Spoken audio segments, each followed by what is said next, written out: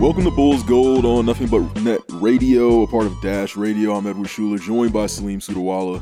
Salim, how's it going today, man? It's going well, just hanging in there for the most part. A lot of crazy news broke out yesterday about the NBA. Obviously, we all saw the big Zoom meeting and everything like that happened between, I think it was like 80 players or something like that. So that was the most eventful stuff as far as the NBA is concerned in recent news.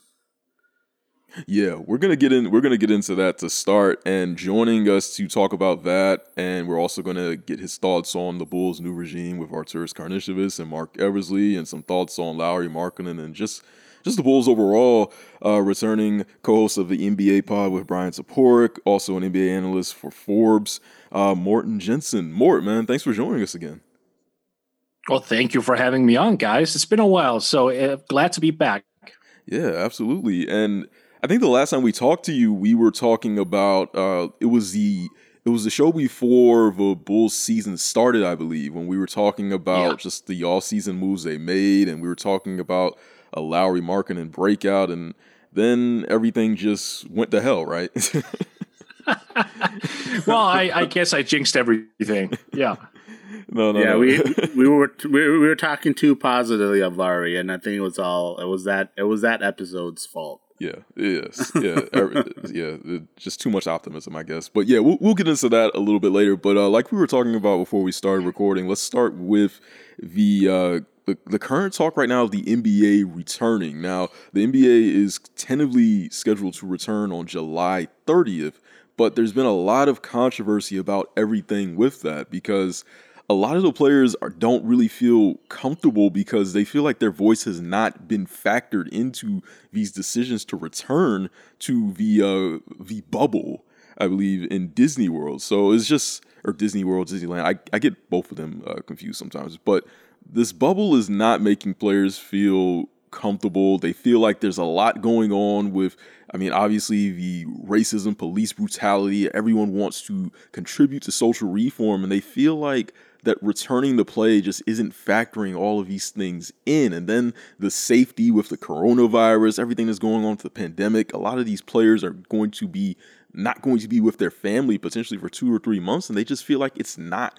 worth it overall. So there's a lot to digest with all of this. Mort, what are your thoughts on the NBA's plan to return to action and how they've incorporated the players' safety, everything going on with the families, just the entire landscape, as we were talking about before we started recording? It's just insane out here, and there's so many things that you have to weigh. What do you think about how everything has unfolded so far? Well, I think the concept is a nice idea of going to Disney World and basically just use those facilities. It's a good idea. But the thing is, everything just kind of popped up. And we're now seeing that the priorities have just changed, and rightfully so. Obviously, there's the security factor, and there's the whole coronavirus thing hanging over everyone's heads. And I think the league took a lot of precautions for that, and I think they having that dialogue with the players' union was always a good step. But it seemed like they were arguing at different paces of where they were at. The league were almost talking to the players union okay, this is a lock. Whereas the players union was kind of well, we agree that we want the season to continue, and we agree that it should be in Disney World, if nothing else. But we have still a long way to go. Guys are already spreading out startup dates and playoff dates and whatnot. We're not there yet. We still have to figure out every conceivable small factor there is that we haven't accounted for. So to me, it's the basis of a good idea that has been potentially rushed a little bit because it doesn't seem like both sides are on the same page, at least not yet. And then now with the police brutality and the racism popping up, it's always been there, but you know what I mean. Yeah. It's just kind of thrown a wrench into things, and rightfully so. Right now, let's just be very, very clear. Basketball right now is not important. It is not important whatsoever, and the players are recognizing that. And the league and Disney World are whoa, that's not the response we were waiting for. because we were expecting to make some money here in Orlando. We were expecting to get the league back on track. And, Disney's not going to be happy if the players decide to pull out of this because they put a lot of work into this as well. So we have two sides duking it out a little bit, which is going to be interesting. But I kind of fear that this could be very, very ugly when everything is said and done. Yeah, that was I was thinking about. Like, if let's say this season gets canceled and then the CBA gets thrown out, that if they have to renegotiate that owner, if the owners then get strong arm the whole situation, and then you get jeopardize losing next season as well in a lockout situation. That's something that I was, when I was reading through all this, something I thought of, and I saw some other people bring up, the CBA situation as well. So that was a little concerning. I don't know. What are your thoughts on that? And I know that obviously Kyrie is a polarizing player because he's had some wild ideas in the past that, kind of get mocked and things like that. I feel like he's coming in the right mindset on this, regardless of what you think about him in the past. But I think all this situation involved, it's amplifying, the current, like how everything is being, the message is being, sent. So, like I said, that the CBA, but it being like a big part of it as well as kind of maybe affecting people's, thought process as well. Yeah. I mean, let's start with the CBA. So here's the thing with that. Disney obviously owns ESPN. So if this thing doesn't come together, if this falls through and Disney ends up being absolutely pissed at the NBA, could we see a scenario wherein that they are offering a significantly less portion of money during the next TV rights debate or negotiations? I can't say that. I'm not in the room. I don't know, but it wouldn't be a far reach to say that. And if that happens, the BER could go down significantly, costing the league and players millions of dollars. And with this, if the CBA gets torn up, now this is the problem that I foresee, right? The owners, like you said, Salim, would try to strong arm everyone. What they would do something else. They would point their fingers at the players and they would say, "You cost us that money. You cost us, ESPN, because you didn't want to go to Orlando in late 2020.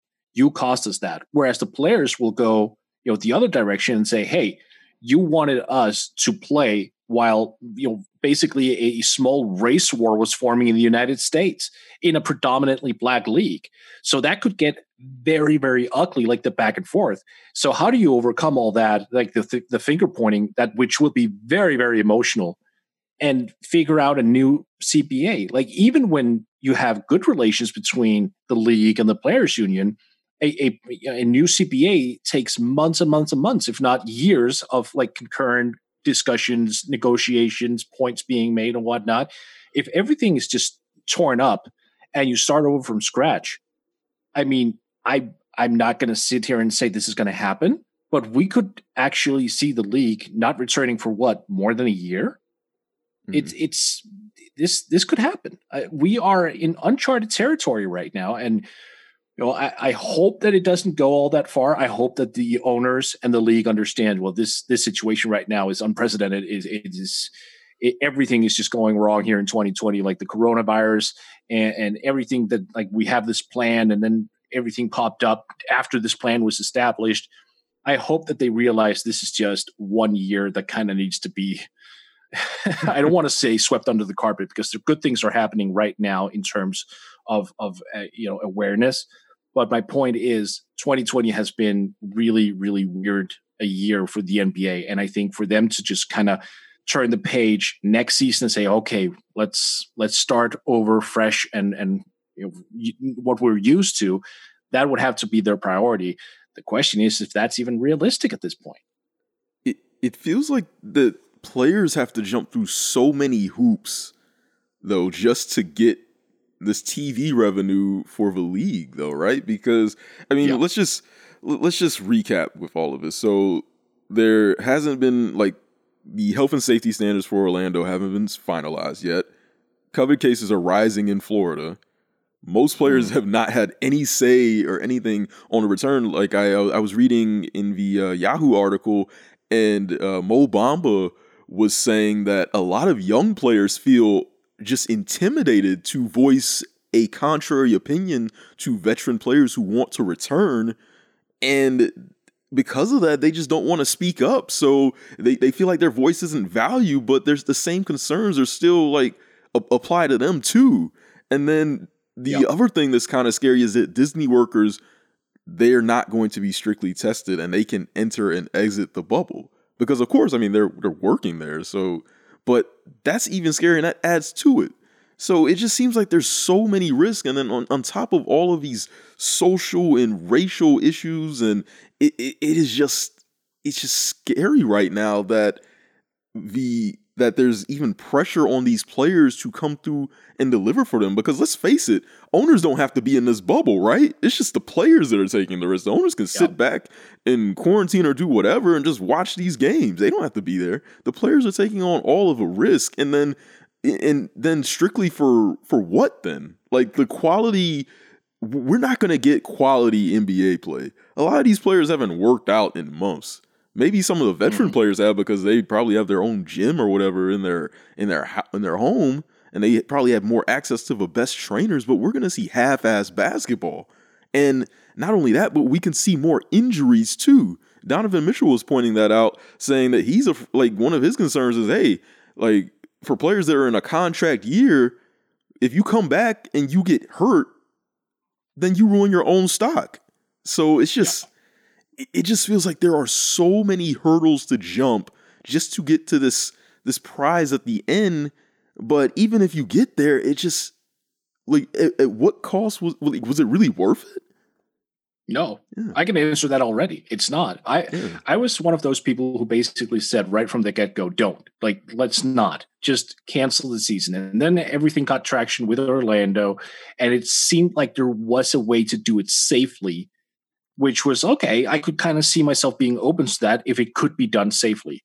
But then, of course, everything happened, in terms of the police brutality. Everyone went out to protest, which is awesome. But having so many people together protesting is also just going to lead to more cases of coronavirus. It's inevitable. So we're going to see another swing of that virus being, around the league, not around the league, around the nation. And you already said, in Florida, COVID-19 cases are rising.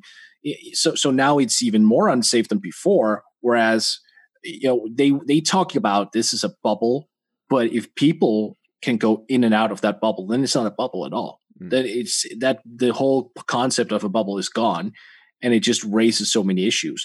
And because of all the uncertainties right now, and because there are so many players who actually want to protest more so than playing, which I completely understand, I think it's time to throw in the towel, or at least consider it. I think the NBA needs to sit down with its owners and have that very unpleasant and uncomfortable discussion about, should we just eat it? Should we just eat that financial hit that we're going to take and accept that the end of the 2019-2020 season has been here and it's done for, and we just move into next season when that's ready? I think it's a conversation they need to have and not be so pig-headed about Orlando at this point, because like you said, Edward, how the hell are we going to sit here, even fans, how are we going to sit here and enjoy basketball knowing full well what's going on in America at this point? Mm-hmm. I know it'll be at the back of my mind all the time. I'm not going to sit there and say, oh, this is great. Basketball is back, so I don't have to worry about anything. No. Right now, there are just so much more important matters at hand, which I think is just going to overshadow basketball as a whole, or sports as a whole. Yeah, it's definitely more money motivated too, just because even next season, let's say they come back next season at a regular or near regular game amount, there already talks about the whole season without fan attendance, and that's what, like 40, and it said that's like 40% of league revenue. And then the other thing that I've been looking to is you wonder how much of there is a mixed message too, as far as stuff that's being reported, because we've seen outlets report out that, so-and-so player has, possibly talked about sitting out, and then you saw Donovan Mitchell yesterday quote tweet, like, stop it, because his name was mentioned as one of the players that was, spoke about it possibly of sitting out. And I saw Kyle Kuzma. Now, granted, Kyle Kuzma is not as high level a player, but still, he's kind of, a guy that's popular in the social media bases. He was also talking about, like, don't get it twisted. We do want to get out there and hoop. And so I'm also wondering if that's kind of an issue too, like how much of it is factual. Not necessarily, not say factual, like not that a lot of these guys are making things up. I don't believe guys like Woj, Chris Haynes, Taylor Rooks, all these people are making things up, obviously. But you got to wonder how much of it's, getting the message is kind of not being, translated correctly, if you will, too. So there's so much involved in it that and it's so much time still. Like, what is July 31st is when the league is supposed to supposedly restart. I know training camp is like the first week of July. So yeah, it's crazy when you consider everything. Yeah, and I think there are two things that can be true at the same time, right? I think players want to protest, but I also think they would want to hoop. I think they would want it both ways. I just think players are trying to prioritize what's most important. I don't have any doubt in my mind that every NBA player is simply superbly competitive and actually love the game of basketball and want to play as much as they possibly can. So I don't think that's the problem. I think they're just kind of looking at the world right now going, yeah, I want to hoop, but there's so much stuff going on. I know what Kyle Kuzma wrote. I saw the tweet as well, but I mean, I have to assume on every level that he is fully aware of what's going on as well. Right? Mm-hmm. And I think one of the things is that when you look at what's going on right now, like if you're a player and you have a family, it would be like, I don't have children, but if I had children and I was playing in the NBA right now, like it'd be hard for me to concentrate because like it's one of these realities right now that we have to face because all these protests, all of this like racism, police brutality, I think it hits the future of our country the most. Obviously, the present is what we're living, but the future is what's important because all of these children that are growing up in all of this stuff, one day they may be in position to create change. Some kid somewhere is going to be in a position to create change one day, and this could be the pivotal moment of that inspiration. So if I was a father and I could not be around my children to continue to educate them on what's going on, to continue to be there for them, to let them know how to react and to deal with all of these things, and I'm over here playing as a 9th or 10th seed for the Sacramento Kings or whoever and trying to make the playoffs so I can get beat by the Lakers in the first round, like stuff like that just wouldn't, like it just doesn't hit home for me because it just feels like I'm a pawn in a game of chess to get all of this money for this multi-billion-dollar company that's not, and it's just not like it's great for us for as like for the league's well-being, I guess, but it doesn't hit with players and it doesn't hit with human beings. Like you said, Mort, it just feels like with everything that's going on right now, sure, it'd be nice to turn on the TV and watch a basketball game. I mean, I won't complain, but there are just bigger things at risk here. There are just bigger things going on right now than sports. Like we're trying to unify a country to realize the bigger picture against things that have been haunting us for years, decades, centuries, Yeah. No, I completely hear you. That's why I think this was a good stand by the players. You talked about Kyrie earlier.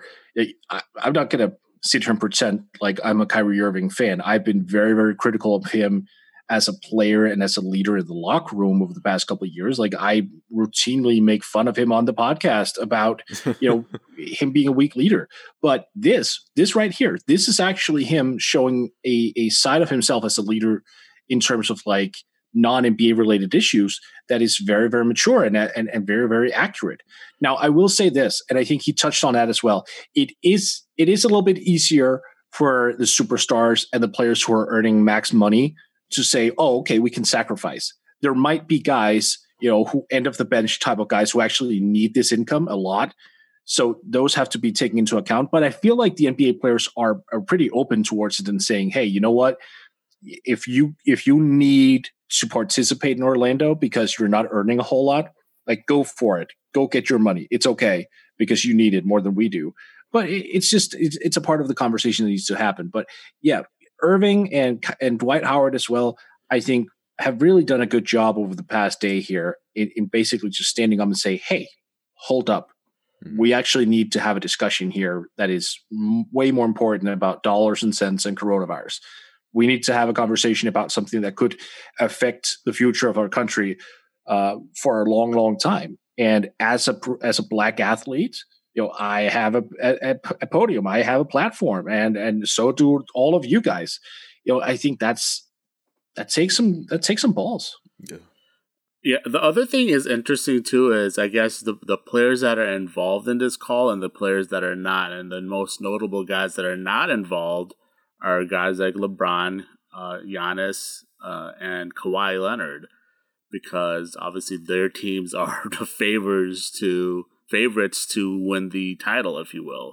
So that's also interesting. Obviously, with LeBron being the most vocal of all athletes in the NBA, as far as with a lot of stuff that he does off court, the big thing recently is he started that group of trying to make sure that the Black community doesn't have their votes suppressed come November in the main election. He's been a person who starts that. Obviously, these other things that he does within his community. He started the school for his in Ohio, where he can eventually help these kids get into a university that that he takes care of, like, as far as the tuition and things like that. But it's almost as if like there's certain scenario where they're trying to pit maybe LeBron versus the NBA again, in a sense. And I get that feeling where maybe that could be something that's developing as well. Yeah, I think it's interesting though that, I mean, we rarely talk about the actual team implications here in terms of like success, because like as you mentioned, like for LeBron, this is probably his best chance to win a championship right now, I would say. I mean, the Lakers have been great all year. LeBron, I mean, he's obviously defied Father Time for a few years now, so I mean, who knows how that will be going forward. But right now, with LeBron playing the way he is, Anthony Davis playing the way he is, this is probably the Lakers' best chance to win an NBA championship. But, just to me, whoever wins the NBA championship, and fine, you can't take a championship away from anyone, but at this point, I just feel like it's likely that there is just going to be a lot of issues if the league does return. And I feel like it's inevitable that someone is going to get coronavirus. Someone is going to get injured. There is just going to be a lot of chaos here. And it's really just going to be a theme of last one standing. So, I mean, I just don't know how all of this is going to unfold. I mean, we could get a Lakers team with LeBron on it versus some, like, team that just wasn't really that great to begin with, that just scrapped and had just some good fortune come and they got to the finals. I mean, you just never know what could really happen with all of this. Like, what if Giannis gets coronavirus? God forbid. But what if that happens? What if Kawhi gets injured? LeBron could get it too. Yeah, LeBron could get it too. It's just there's just so many different things here. Again, I don't know. I just don't really have any interest in seeing an NBA playoff run that just has so many different elements that can impact the quality of play and the ultimate result. Like it unfortunately, long term, I think we are going to view it as an asterisk. Like, yeah, you won a championship, can't take that away from you, but it's going to be a little bit tainted. I see where you're coming from on that. Yeah. Here's what I'll say.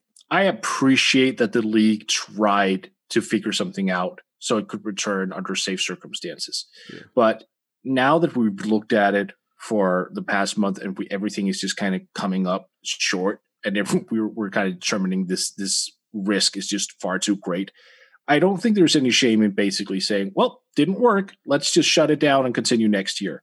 But for some reason, well, not for some reason, for economical reason, obviously, the league is hell-bent on returning, and I really don't know what's going to happen. I think the next week is going to be very illuminating for us to see what happens, because if the players take a stance and say, no, we actually want to be part of the protest, we want to be part of a long-term political solution as opposed to coming back and playing for dollars and cents, and plus all the coronavirus concerns, what are the league going to do?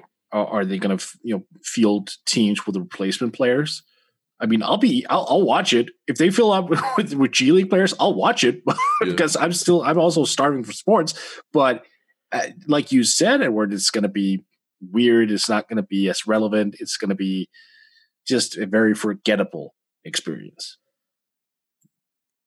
Yeah, that's the big part, right? It's how much are people going to... I mean, I guess people, like you said, people will watch. Like you said, people will watch anything. And especially with the current circumstances, people, like fans, need a distraction. So they'll watch whatever. People have been watching like some of the weirdest sports that are not even technically sports. People watch the horse thing. Yeah, exactly. I mean, so people will watch it, but in the end, again, it's about the quality. And I know Edward mentioned like possibly being like an asterisk champion. I think more than anything, in the past we've talked about the asterisk championship when the lockout seasons happen, but people kind of just use that as a like an insult more than it actually being an asterisk championship. But this one, you can maybe legitimately again make that argument that this championship doesn't really count, because again, if you have a situation where it's let's say like a team like the Blazers, and nothing against Damian Lillard, it's the Blazers versus the so-and-so Indiana Pacers also in the NBA Finals. Is anyone really going to take that seriously? Is anyone going to take that seriously? Mm-hmm. I don't see it happening. I don't see anyone saying, yeah, those guys are legitimate championships that if they win it. I mean, maybe 30 years from now, no one will be able to say anything, because if Dame has a ring, he's like, I have a ring, and it is what it is. But in the moment, I can't see anyone saying, yeah, man, these guys are the champions. Yeah. We'll watch it. I mean, I'll watch it. The standards are just, the bar is really low at this point, because it's just, I don't know. I don't have any interest in seeing just beat up teams with injuries and coronavirus and players who are just not focused on this. Like, it just seems half-assed. It's just a half-assed way to get money. And I get why they need the money, but it just feels like everyone's not always going to be into it. So, on that same note, though, one of the things that did happen during this pandemic is the Bulls got a new front office. So, as we already know, Arturas Karnisovas and Marc Eversley have taken over the Chicago Bulls. John Paxson, Gar Forman out. Well, John Paxson is still technically in, but not in power anymore. But we haven't had a chance to talk to you about this, Mort. So, how do you feel about how everything has just unfolded with the Bulls finally getting a new front office voice, finally just changing up everything, and now here we are? Like, the Bulls actually have a new era in front of them. A lot of fans are excited for what's to come. Like, what are your thoughts about the Arturas Karnisovas hire? Man, about damn time that something happened.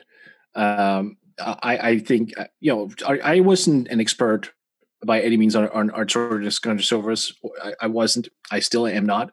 But I know a lot of Nuggets beat writers who know him personally, and I've reached out to him and talked to them a lot. And it's been very, very positive, like the feedback that I've gotten about who he is as a guy and as a person and as a professional. He's very, very the word stoic has been brought on a lot. I've read that a lot, but apparently that's not entirely accurate. Like, he's serious, yes, but he does like have a personality. I think he's been framed in a way that he's like personality less, but that's not the situation. He's just very professional, and he wants like to have all his ducks in a row, and he wants to make sure that he's very detail oriented. And I think that is exactly what the Bulls needed, right? Because when you look at the past 10 years with all of the nepotism, all the scouting trips that started and ended at Iowa State or New Mexico, like, it was just a joke. It was just a complete and utter joke at the end. So now that you actually have someone in-house who are willing to turn over every single rock that they stumble upon, I consider that a good thing. That is definitely what is going to be needed for the Bulls to return to, well, relevance, honestly, because it doesn't start with just acquiring a good roster. It starts with becoming respectful again. I actually wrote about the Knicks on Forbes recently, where I brought up this issue that the Knicks have been a laughingstock for so long that their primary focus right now shouldn't be wins or success. It should just be getting back to respectability. It should be not to be a joke of an organization. The Bulls are in that same group, not as bad as the Knicks necessarily, but they are in that area where players and coaches are more or less just saying, you know what, just no, I'm really going to entertain the thought of Chicago because everything is wrong there. Like, that mantra has to end. And I think, hiring AK and Eversley, that's a good start. It's a very good start. Now, I will say as much, and I'm fully expecting them to fire Jim Boylen and bring in a new head coach. That, to me, it's almost a non-issue, but it has to happen. If they by some chance end up giving Jim Boylen another shot, for next season, that is going to undo a lot of the good that's already been brought in right now. Yeah. Let me read something from Casey Johnson's mailbag that he mentioned. So he says, Karnisovas has told Boylen and his staff to focus on coaching for now. This, to me, shines a light on Karnisovas' leadership style.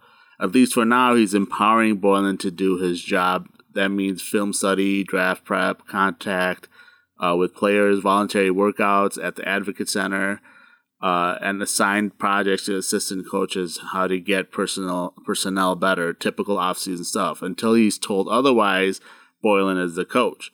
This is a big boy league. Everybody understands what can happen when a new manager comes in. Karnisovas has, empowered Boylen for now, while also communicating that he has general manager Mark Eversley will evaluate all departments. So I keep reading the word empowered, and and it's empowering Boylen. I'm not concerned necessarily because I still fully expect Boylen to be fired. I'll be completely shocked if they keep him. But me reading that to you, what are your thoughts on everything that Casey said and that portion of his mailbag? Yeah, I read that too the other day, and a couple of thoughts hit me. One was, I think this was kind of like a courtesy to Boylen, in a way of just not completely crapping on him.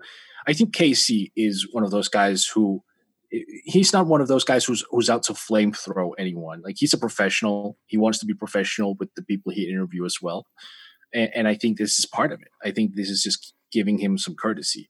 Ultimately, I have to assume, like you just said, Salim, that Boylen is going to be out regardless of all the praise that he gets on a website, because it's indisputable at this point that he's one of the worst coaches in the league. I mean, look, Rick Carlisle had to take a time out on behalf of the Bulls to get Daniel Gafford out the game. I think it was Gafford, right?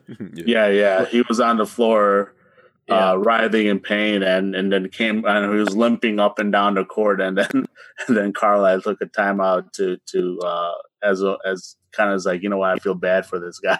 Timeout. Right. I mean, that right there, you don't even need to show me more than that, honestly. And there are plenty more examples, of course, but that is a man who has just not, Boylen, of course, who doesn't have it together, who doesn't know what the hell he's doing. And a guy who installs like a punch-in clock. Like, what is this, high school?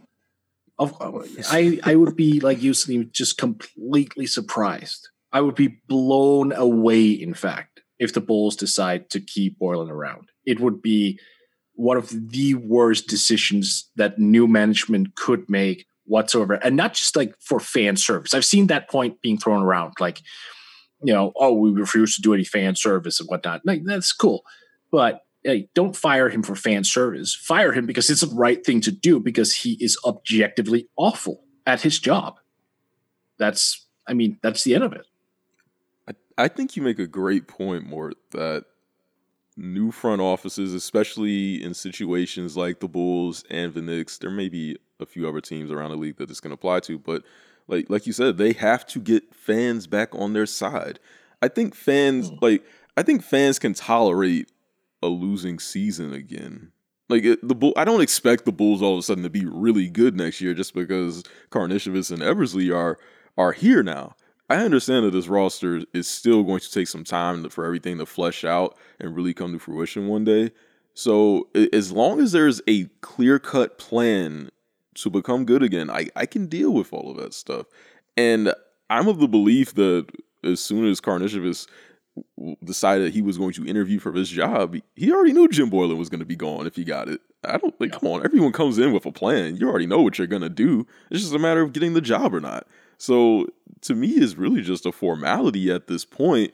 And I think we've been theorizing that a lot of it is, they want to do things respectfully. They also may be looking at head coaches who they may not be able to interview or get in the building right now, because if the NBA season starts, they're going to be coaching for a while, possibly even up to September or October. So even if you fire Jim Boylen right now, you're not really going to have a new head coach officially, possibly for another, 3 or 4 months. So if they want to have the opportunity just to say, okay, we already know what we're going to do, but let's just see, how he interacts with everyone in person, just to make sure we said we covered all of our bases, then okay, I'm fine with that. And I'm not really worried, because as you said, Jim Boylen is objectively awful at his job. So Arturas he comes across as a pretty smart guy. I think he sees what we see. I think Eversley sees what we see. So it's really just a matter of time. Yeah, I agree. And there's also one more factor to this, which I think is interesting, and I'm just going to bring up Rick Carlisle again by sheer coincidence. He's head of the Coaches Association, if I'm not mistaken, or at least plays a prominent role in that union. And he's apparently the president. He's the president. Okay. So he's apparently been advising coaches, or just begging to let them know, don't go to Chicago. Don't go to Chicago, because it's a bad job, because the Bulls have routinely just chased coaches out of town and sullied their reputation afterwards. I mean, we saw the Jerry Reinsdorf statement after Tibbs got fired, which was laughable and inexcusable. So I think this is actually a part of it. This is an attempt for management to say, oh, okay, the Pariah regime completely effed this up to the extent that we have coaches actually advising one another to avoid us as a possible destination. We have to do better. And that starts with actually getting, some respectability back within the coaches organization or the coaches union. And then from there, it has to trickle down to players. You have to treat players all right. You have to not nearly kill them with a spinal tap as well. Like, make sure that the players are taken care of. This league over the past 10 to 15 years has become way more player friendly than ever before. And the Bulls fell behind on that very, very early in that process. And they did so as well with the coaching part. They basically or the prior regime treated no one well outside of the management team. Like, management was always the ones who were like, oh, well, it's not our fault. It's everyone else's. We didn't partake in anything, or it's fine. No, obviously it wasn't. And now there's a new regime who sees all the damage that was done, and they're just taking the right and proper and calculated steps to make sure that they don't fall into these traps again. Yeah, and I think the whole COVID situation is also playing a big factor into how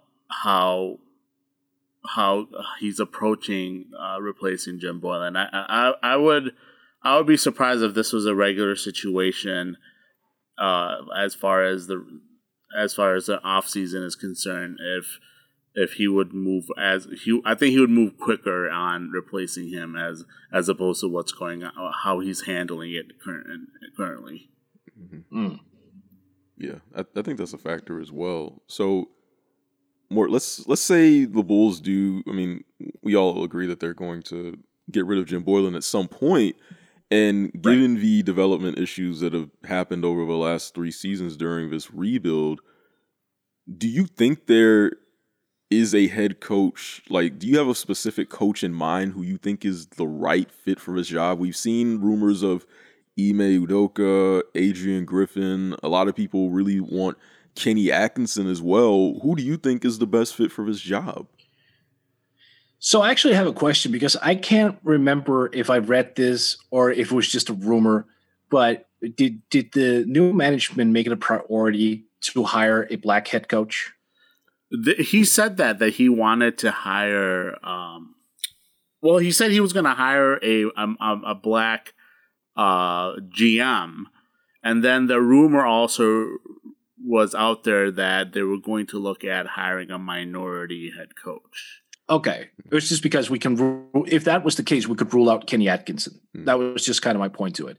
I think Udoka has been up for a while, right? It seems like this guy continues to always be mentioned as a head coach candidate, and apparently he's also one of the highest paid assistants in the league. I would feel very, very comfortable with him or Adrian Griffin, or if they decided that Kenny Atkinson was to play, him too. Those are 3 very, very strong candidates. I don't think I have a preference in terms of those 3. I would feel good with any of them, specifically because I think all of them would be instantly the best coach since Tips, right? I mean, Hoiberg, I know that he didn't really get a fair shake, but he also never really stuck out as a good coach either. Not that he was horrible. It was just seemed like a bad fit from the beginning, and he's so like a ho-hum coach. And then, of course, Boylen, who I'm pretty sure that my pinky could do a better job. So one of those 3, I would assume, would be a vast improvement, like from the get-go.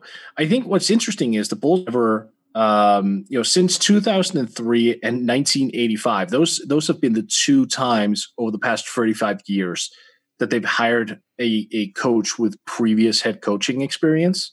So, I mean, they've always preferred hiring someone without previous head coaching experience. That speaks to Griffin and Udoka specifically. But I don't know how this new management team looks at things. I have no idea. So this is going to be interesting to see.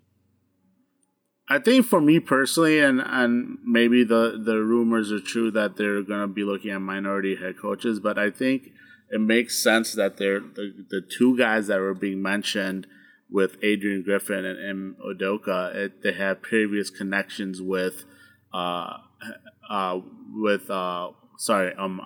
Mark Eversley, because Mark Eversley had spent time in Toronto, and he has great relationships there. And then obviously coming from Philadelphia, he also has great relationships with Udoka. So I think that thought process to me is because of that existing relationships with these guys, he knows them in and out.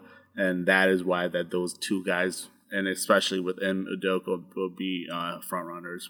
Mm-hmm. For me personally, that's the way I'm looking at it. Yeah, I mean that could be. I mean, didn't Adrian Griffin played Seton Hall with Karnisovas?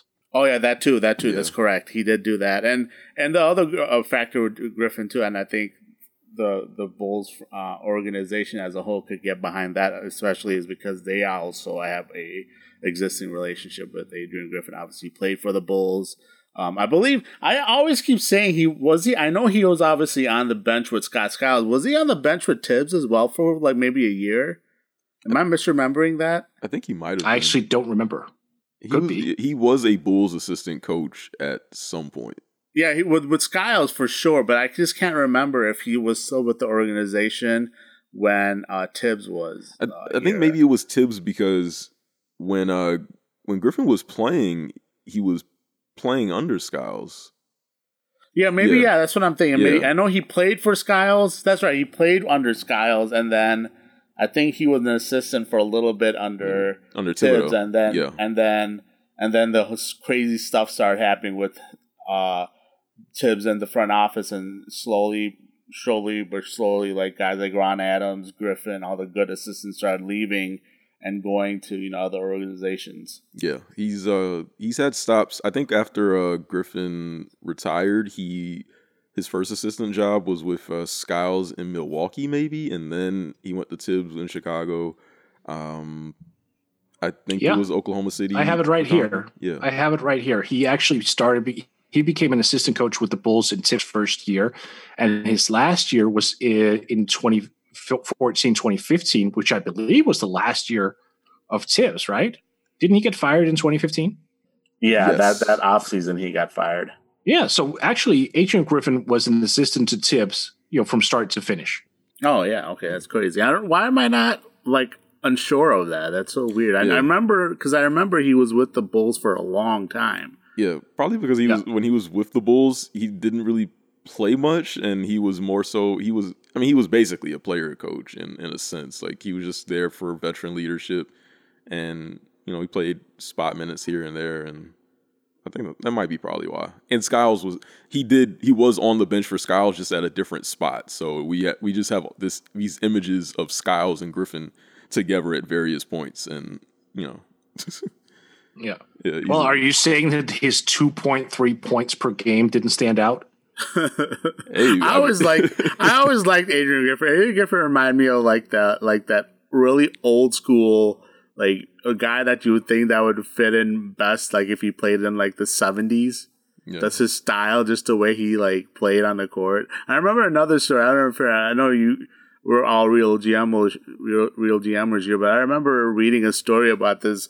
Someone posting a while back, but I think it was during like the Skiles era and towards the end of Skiles era, and they were talking about how they were just playing at some random gym, and Griff was there, and then he played against them for a little bit, and how he just like destroyed everyone. Yeah, it was funny. It was just reading that. It's like it makes sense. Like this just shows you like these NBA players we always talk about. Like they could be the worst player in the league, but when you go against anyone that's not ever been in the NBA or can't even level up, they'll just smoke everyone. They'll light you up. Yeah. Brian Scalabrine was lighting those people up when he did those one-on-one things. Like, yeah. Oh yeah. He was. And he was playing guys that played college ball too. He wasn't just playing like like guys like you and me. Yeah. He was actually playing guys that were ballers as well in a sense, and he beat them all. Yeah, easily. Yeah, Mike Miller these days as well. Oh, yeah. He's just busting up college kids left and right.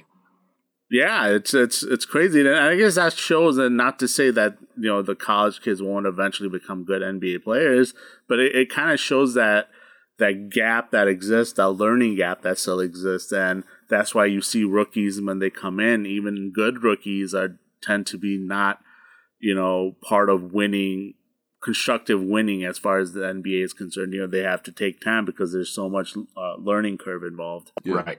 It's got to be a great feeling to just wake up one day and just be like, you know what, I feel like just busting some heads at the local gym. I'm just going to show up there and just dust whoever just comes on the court. So that brings me to this, because we were talking about someone on the Bulls busting heads this season, and we were talking about Lauri Markkanen just having a breakout season. So I think that's a part of whoever the next head coach is. They're going to have a contract year, Lauri Markkanen, and potentially, unless he's traded or whatever. But I think one of the big things is going to be how they can get more out of Lauri Markkanen, because I think during Eversley's teleconference, one of the things that kind of shocked him was that the Bulls only had one developmental coach, and I think there was also a question about Lauri Markkanen's struggles, and he said that he was very interested to see and learn why Lauri Markkanen struggled the way he did, even though he recognized that he had a lot of talent. So we were all very optimistic about Lauri heading into the season. More, what went wrong, and is there a way to get Lauri back to that level that we thought he could potentially reach? Well, let's start with what went wrong. One of the things, obviously, was Boylen, but I don't want to be one of those guys who sit there and go, well, it's strictly Boylen's fault, because that's not true. I think what happened was Boylen wanted him to play a little bit differently and be more of a spot-up shooter initially, whereas Markkanen has to have that inside-outside game going for him to actually catch flow in terms of the offense. Like if you saw at the end of last season, when he was taking the ball off the backboard and pushing it, he had this creative freedom. And because of that, he had a very, very solid year. I mean, 19-9 for a second-year guy. I don't care who you are. Those are good numbers. Those are very good numbers. So for him, coming in and expecting that sort of role again, but having to, be put in the corner a little bit, I think one thing, that was just the wrong play. But Markkanen is not one of those people who fights against a head coach. And this is something I've heard for a while now. Like, he is really one of those people who'll shut up instead of speak up when something goes wrong. And he'll just say, okay, I need to figure out this thing on my own. And I think he becomes a little bit introverted when that happens. So for him, he started losing confidence in his game, because he was like, okay, I'm being put in the corner. I can't really do a whole lot. Maybe in the next game, I should just stick to my role, start to shoot threes. Maybe I should just try to become the best version of whatever role I'm in, instead of actually breaking out of the offense, much like Zach LaVine did. I mean, we saw that. The game before that's, wild 13 threes, 49-point buzzer-beating game from LaVine, Boylen had basically criticized LaVine, and LaVine was like, okay, you know what? Screw you. I'm just going to play my own game. Like, LaVine went out there, and after those comments from Boylen, LaVine averaged almost 28 points for the rest of the year. Whereas Markkanen, he just kind of regressed. He, instead of going the same route as LaVine, he just kind of went inside himself and went, oh, okay, that's not going to happen. Maybe I'll just wait it out. Like, he became passive. So this is a question of having a developmental coach basically sticking to Markkanen and being in his ear and going, hey, you're a skilled 7-footer who can actually dribble the length of the court. Like, you can do a bunch of different things. Do it. Like LaVine himself, how many times over the course of games last year did we see LaVine just kind of point to Markkanen like, you had the drive, you had it right there, go, come on, take it. The guys wanted him to be more aggressive, but he kept looking over his shoulder, he kept being insecure. So that's the next step for him coming back for his fourth season. Now, we've heard a lot about like Karnisovas and Eversley liking Markkanen. I have heard that privately as well. There seems to be a lot of faith and a lot of trust in Markkanen. Now, is that trust placed there as a way of building up his trade value? That I don't know. Like, I honestly, that could be it, but I don't think so. I think there's a lot to like with him. And at the same time, why would you trade him now when his trade value is at the lowest it's ever been? That just doesn't make any lick of sense to me. So I think this guy is going to return. I think he's going to be better. I think the Bulls are finally going to invest in proper player development, and I think he's going to be a better player for it. Now, is he going to be the 26-12 guy that he was like last February in 2019? No, he's not. But 2010, sure, why not? 2010 with good shooting and like overall efficiency, and a guy who can take the ball off the backboard and push it. I don't see why not. And that's a perfectly fine player in today's NBA.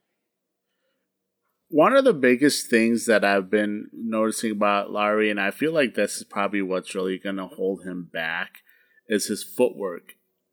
His ability especially when he gets the ball in the post, and obviously there's some lower core strength issues maybe that play into a factor as well. But he just doesn't have very good footwork as far as being able to create for himself in that manner. And the other thing I've noticed a lot too, and we talk about his shooting.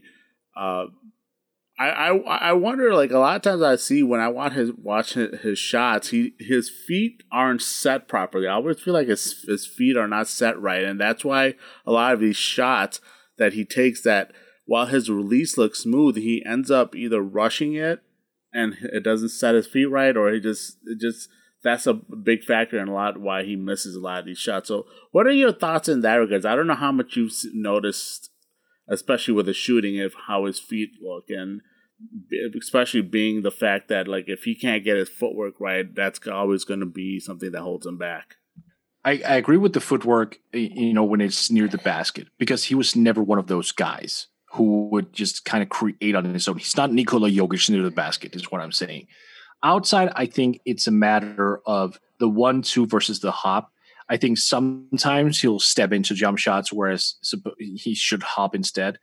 But I don't think there's so much there with the footwork, though, because when he takes that many threes and he's that efficient at it, I know the last year wasn't necessarily great, but being a 36% shooter on high volume at that young age, at that size, that shows a lot. And when you look at his free throw percentage as well, you can see the mechanics are very, very proper. Like, maybe you can tweak it, sure, but this is like the job of the developmental staff, right? And if there's only one guy there, he can only notice so many things. So maybe it's something that they work with. I haven't noticed it, to be perfectly honest with you. It's not something that's stood out in my mind, except that, of course, when it was inside near the basket, yes, that was a concern. He didn't really have a counter move. He didn't really know how to, like, make a proper spin. Like, his footwork down there was just miserable. But again, I don't think that was ever a position that he used to play. Even when he plays for Finland, or when he played back at Arizona, like, he was always a face-up guy who would almost start the offense from outside the three-point line. Yeah, he was never that guy who was like, okay, go down and we'll dump it into you and see what you got. Like, he was never that dude. And for the Bulls, who still liked the post, at least under the previous regime, they really did. They liked getting to the basket all the time. I think that was just kind of out of his comfort zone a little bit. But if that's something that they keep prioritizing, then it's something they got to work with him for. Absolutely. And I guess the whole post-up thing, I think it's more so a face-up game for him, in my personal opinion. It's the same way, like you brought up Jokic. It's a face-up game, and it's if he can develop that and use his footwork to be able to kind of create and kind of lose guys that are defending him using the proper footwork, that's going to be huge if he can get some kind of development in that area going. Yeah, I agree. I just want to see Lowry, as you just talked about, more. I want to see him just play with more confidence. Like, I don't expect him to ever be the dog that Zach LaVine is on the court, but I just want to see him play with more aggression and more confidence. Just be more sure of himself on the floor on both sides of the ball, and I think that could go a long way towards helping him get back to what he was. But if he's going to play timid and not really take the initiative on the court, I feel like we're just going to see a passive and inconsistent player. He's just going to be doomed to that. Yeah. If we can basically take whatever confidence Denzel Valentine has on, which is totally unwarranted once in a while, and put it into Markkanen, I mean, then right there's an all-star. Yeah. Would be great to see. Mort, man, thank you for joining us for this episode, man. Can you tell our viewers where they can read your work, where they can listen to the NBA Pod with Bryan Toporek? Yeah, absolutely. Thank you guys for having me again. Such an honor to come on. So you can listen to me talk about the NBA world at the NBA Podcast, as it's called, very creatively. And you can find that on every platform. It's done by my co-host and I, Bryan Toporek.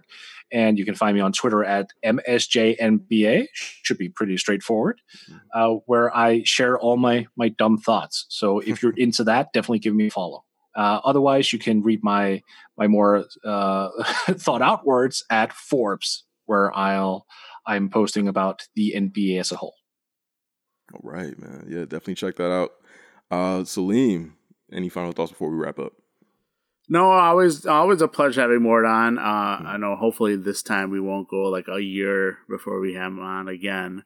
But no, outside of that, I just, hopefully we can have a resolution and a resolution where everyone is happy, as not just players feel like they need to play because of only monetary reasons. And I think monetary reasons is the biggest factor right now. That's the only factor I would say that's really getting anyone, and especially the league, wanting to get the season started. Absolutely.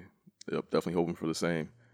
Well, that wraps up this show. Check us out on iTunes, Spotify, Podbean, wherever you listen to your podcast. Check us out there. Follow us on Twitter @BullsGold, and listen to us every Tuesday, 8 Central on Nothing But Net Radio, part of Dash Radio, and we will catch you next time, Bulls fans.